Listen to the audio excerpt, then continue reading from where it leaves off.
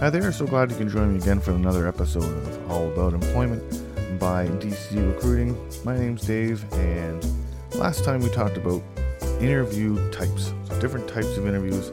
Today I wanted to concentrate a little bit on how to prepare for an interview. Now, my points here are not going to be the only things you can do, but the thing I like to stress about it is that you don't have to spend days and days preparing for an interview. Certainly you can have the process get extended if you're going to do practice interviews and that sort of thing, but the actual research does not have to be as daunting as maybe it is in your mind. So hopefully you'll learn a few things about how to prepare for an interview and do it in a way that doesn't overwhelm you. Let's get right into it. The first thing that I recommend you do is to study your resume. I think I mentioned this in the other podcast or in the other episode 1, but it is very important. It's worth repeating. Study your resume, know your resume cold. It may have been a while since you read it, and there's a good chance that somebody else has either edited it, or that they wrote it for you, right? So you may not be super familiar with your own resume, but you need to be. Have some stories that you can tell about each different experience. And of course, if you've worked at the same place for a long time, then maybe you've had different roles, so it's the same concept, right? And if you've never worked before, then like if this is your first job ever, or if it's your first job in your field after graduating school, perhaps, or from an apprenticeship, or from a pre-apprenticeship or something like that, then what you want to do is you can use some experiences from your school. I mean, there's no problem with that. So don't assume though that your most recent experience is the one that interviews will key on. That's sort of the underlying point that I'm trying to make here. When you get to the interview setting, it could very well be that the interviewer wants to talk about maybe the third job down. And if you haven't studied and have some stories and examples or at least brush up on what you did there, then you could end up in a little bit of trouble. And as an example, I mean, I can remember from personal experience when I started applying for jobs at a school, I had been a manager at a fast food place, and that's all they wanted to talk about. Like, oh, you're a manager. And really, I mean, when I thought of it, I was like, well, I just worked on the weekends, like I just was not a part-time manager. I mean, it was part-time hours, but I wasn't a career person there, but that's all they wanted to key on. Just keep that in mind. Employers may want to talk about a job that you did 10 years ago, or ask you to provide examples from a job you had 10 years ago, and you really want to know what they are, and you really want to have studied your resume. Now, from your resume as well, you'll undoubtedly have an education section. Just make sure that you can explain exactly how your education contributes to your competency for the job. Very important that you can say, I learned how to do this, and this is why I'm going to be able to do the job at your organization, right? And also too, don't assume that a lack of education is a bad thing. I mean, if you didn't go to college or university, that doesn't mean you can't do a job. Make sure you can always bring a positive out of a potential negative situation. For example, if you didn't complete high school because of a life-changing reason, for example, let's say you had to care for someone or whatever. I don't want to go into too many examples, but I mean, if something happened that prevented you from being able to finish even something like high school, then you can, without going into too many details to a perfect stranger, you can say how that experience helped shape you and helped make you feel like you could do the kind of job that you're applying for. Again, I mean, it is what it is. Some jobs are, maybe they won't accept you if you don't have at least high school. But if you don't have high school, and it is a place that I don't want to say is okay with it, but a place that is willing to really train, then yeah, just try to, if you can, because you can't always, but try to pull a positive out of a potential negative thing on paper, right? The negative thing on paper is that you didn't graduate high school, but the positive is you learned a lot, you went through something, and it helped make you the person you are. It makes you a good fit for their place of business because of that experience. Last thing you should do when you're studying your resume, of course, is to really take some time and identify transferable skills. If you're not going back into the same field, if you're trying to change fields, then you really want to be able to identify items that will make you a good fit at a new place. For example, I think I mentioned in the other episode, but it is important. I mean, if you've had a lot of customer service skills, let's say you worked in the restaurant industry and you have a ton of customer service and interaction with with patrons, then you can say, well, I can very easily transfer that to being able to talk to customers that want to buy your products, for example, right? So that, just make sure that you take some time to do that, to just highlight the transferable skills, because it can really set you apart. I mean, if you have, the basic qualifications for a job, but yet you have a lot of experience doing something else that will help you, well, there you go. I mean, you want to be able to easily, in an interview situation, you want to really be able to easily reference that. So that's why you study your resume. All right, moving along, we also want to research the employer when you're getting ready for an interview. So find out more about the company culture. Are they a strict hierarchy? Are they more relaxed? And one way you can really get to know that easily is to know somebody that works there. That would be the ideal situation. If you know somebody that works there, you can get all kinds of information. Another way that you can learn about a company is, and some of it you have to take with a grain of salt, but you can learn a lot from reviews on Indeed, for example, or anywhere else, like even on their company website if they have them. You can read all kinds of things about the company. So just understand that some of it might be exaggerated. I mean, whether it's ultra positive or ultra negative, just go in with the assumption that whatever the top comment is and whatever the worst comment is, they're probably somewhere in the middle. And that's an easy way to get some information about a company. You also want to learn as much as you can about what the company makes, what services they provide, how they provide them, any information like that. So if it's a manufacturing place, learn the process. You might already know it if you've worked in a similar place, but there could be little differences. If they offer services, learn about how they deliver the service if you can. You don't need to be an expert, of course.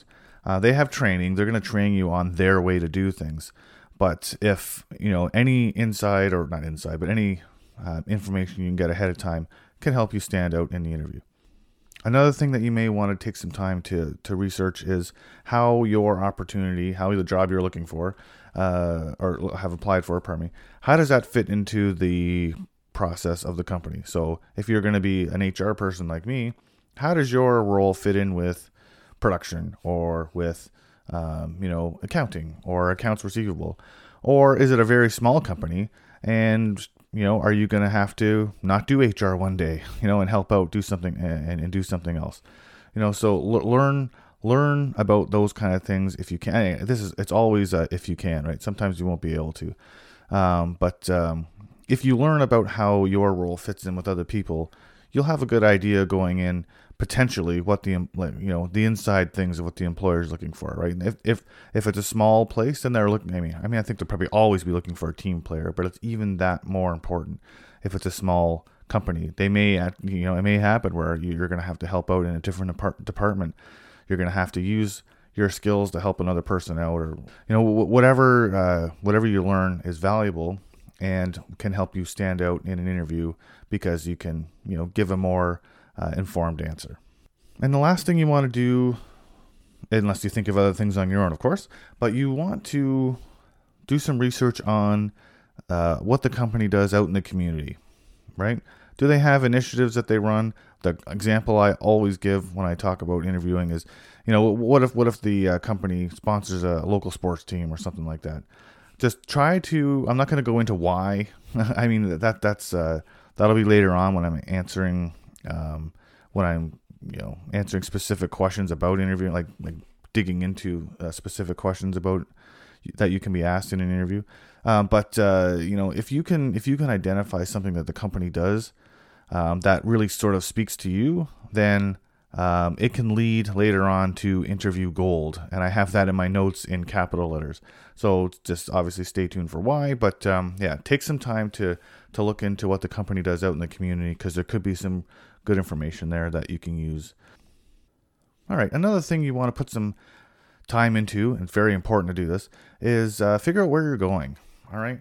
And believe me, the last thing you want on the day of an interview is to not know where you're going. So where is the interview taking place? Do you have to pay for parking? If you're taking the bus, what buses do you take? What are the schedules like? Is it the weekend? Are they different? All these sorts of things that you would definitely want to do ahead of time. And I know that's pretty common sense, right? But it has happened before where people just don't do that, and then they freak out because like, oh my gosh, I have to pay for parking, I don't have any money, or they get nervous and they think about that instead of their interview. So you basically want to know everything right down to what door you go into. I mean, back a long time ago when I was first interviewing, I would do a little tour, do a little drive-by of the place, like this is where it is, here's where the parking is. Thanks to technology now, you don't have to do that if you don't want to. You can just jump on your computer and use Google Maps and be able to see where it is and find out all that information. But, it's very important to do that. Just don't stress out about that stuff on the day of your interview. Just figure it out in advance. Now, of course, because of what's happened in our world with the COVID-19, some places are still doing online interviews, Zoom or Teams or whatever they're using. So, when it comes to that, just make sure that you have a reliable internet connection. Make sure you have the most updated version and of whatever software you're using. Make sure you test it out first. Send somebody a link and be able to make sure that it works. And remember that sometimes employers aren't going to give you a second chance if your internet ends, or if there's some kind of technical problem. If it's on the day of, like if it's in the middle of your interview, everything's going great, and all of a sudden it stops working, especially if it stops working on their end, okay, fine. That you're probably going to get a second chance. But if they go to call you up and you don't show up, or you're super late or whatever, then you may not get a second chance. So just make sure that you have reliable internet wherever you are, even if it means going to someone else's house. I live in an area where in town is fine, but if you go outside of town, even like only a couple of minutes, the internet gets a little sketchy. So don't put yourself in that situation. This next section, there's a ton of controversy about it, so I'm not going to dig into it as much as I would if we were doing a live kind of presentation. I titled this in my presentation, "Are you going to wear that?" So, it's all about what to wear for an interview. And there's, really the rule right now is there really aren't a lot of rules. But I would say to people, plan out when you're planning out what you're going to wear. Just aim, and again, this is pretty common knowledge now, but I'm just saying it because I can. Aim to dress one step above what you're going to wear at the job, right? So you really don't have to go out and wear your best power clothes anymore if you don't want to, right? So just try to be comfortable is another thing. Pick out an outfit that you're comfortable in. And, there's so much controversy about, still now, and I know this started a long time ago, but about tattoos and piercings. Should you cover them? Should you remove them? My opinion about this is if you feel like you have a tattoo that you have to cover up for an interview, then you should be prepared to do it all the time. If you have piercings that you think in your head, well, I should probably take these out for the interview, then maybe it's not appropriate for that job. And that's all I can really say. I can't speak for what every single employer is going to think. Some employers are very open and fine, and they don't care if you have piercings and tattoos at all. Some companies still are. So you're going to have to use your own judgment. And I say, don't worry about what the company's going to think. Think about what you're thinking. Yeah, we're getting near the end here.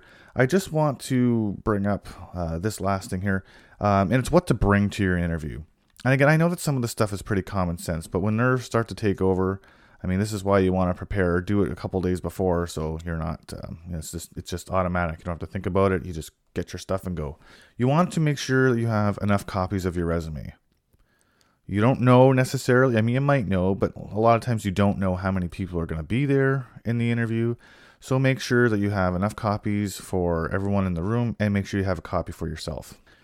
It's another good idea to bring printed copies of your references. I know it's not necessarily environmentally friendly, but it's a lot better to have a copy of references ready to go when an employer asks than it is to say, oh, I'll send it to you when I get home. Now, this last point here is Yes, a lot of people don't think of this, and I think this is a great idea personally. But make sure you bring a notebook with you. When you're going through your interview, you're going to have questions. You can scribble them down. You can also have, some people used to like to use cue cards and stuff like a long time ago. But if you don't want to do that, you can, if you think that your nerves are going to get the best of you, then you can write down some of the key stories and things that you wanted to remember. When you're preparing for an interview, it is nerve-wracking, and you don't have to memorize everything. And most folks think that you should just cram your head full of things and be able to recite it. But what do the interviewers do? Do the interviewers memorize every single question they're going to ask you? Of course not. They usually have a piece of paper in front of them with the questions that they're going to ask, and they scribble down your answers. Well, why can't you do the same thing? Interviewers want you to give the best interview that you can, even if it means you have to take a second to reference where it is you wrote down. They're going to understand that you're nervous. And if doing that makes you give better answers, then absolutely do it. And one last thing, and I know we're in the 21st century, and I know that this is very common sense, but just a quick note on smartphones. My experience as an interviewer, nothing irritated me more on the entire world than someone's phone vibrating, beeping, or otherwise making some kind of noise. So I'm not going to say don't bring your phone with you, because I understand that folks that are going to take the bus to an interview, you can't just like leave it in the car kind of thing. And even if you do have a car, maybe don't leave your expensive phone in the car. But just turn it off. The most important thing in the next 15, 20 minutes or half hour, whatever, how long the interview is going to be. that is the most important thing. So just turn it off. So it can't make any sound. It can't irritate your interviewer, because some interviewers get like, that's their biggest pet peeve, just like it was for me.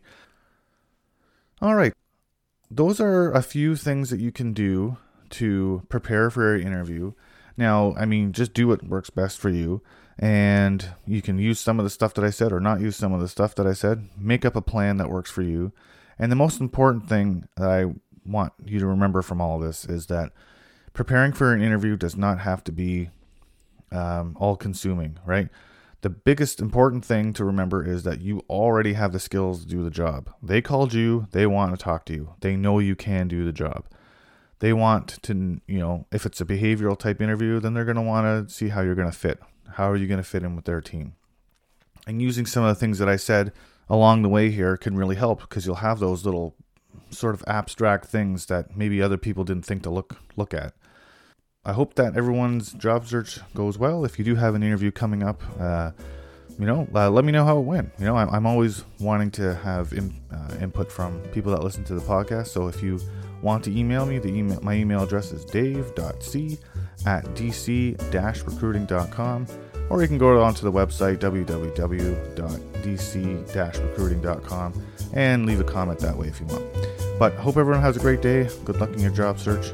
And until next time, folks.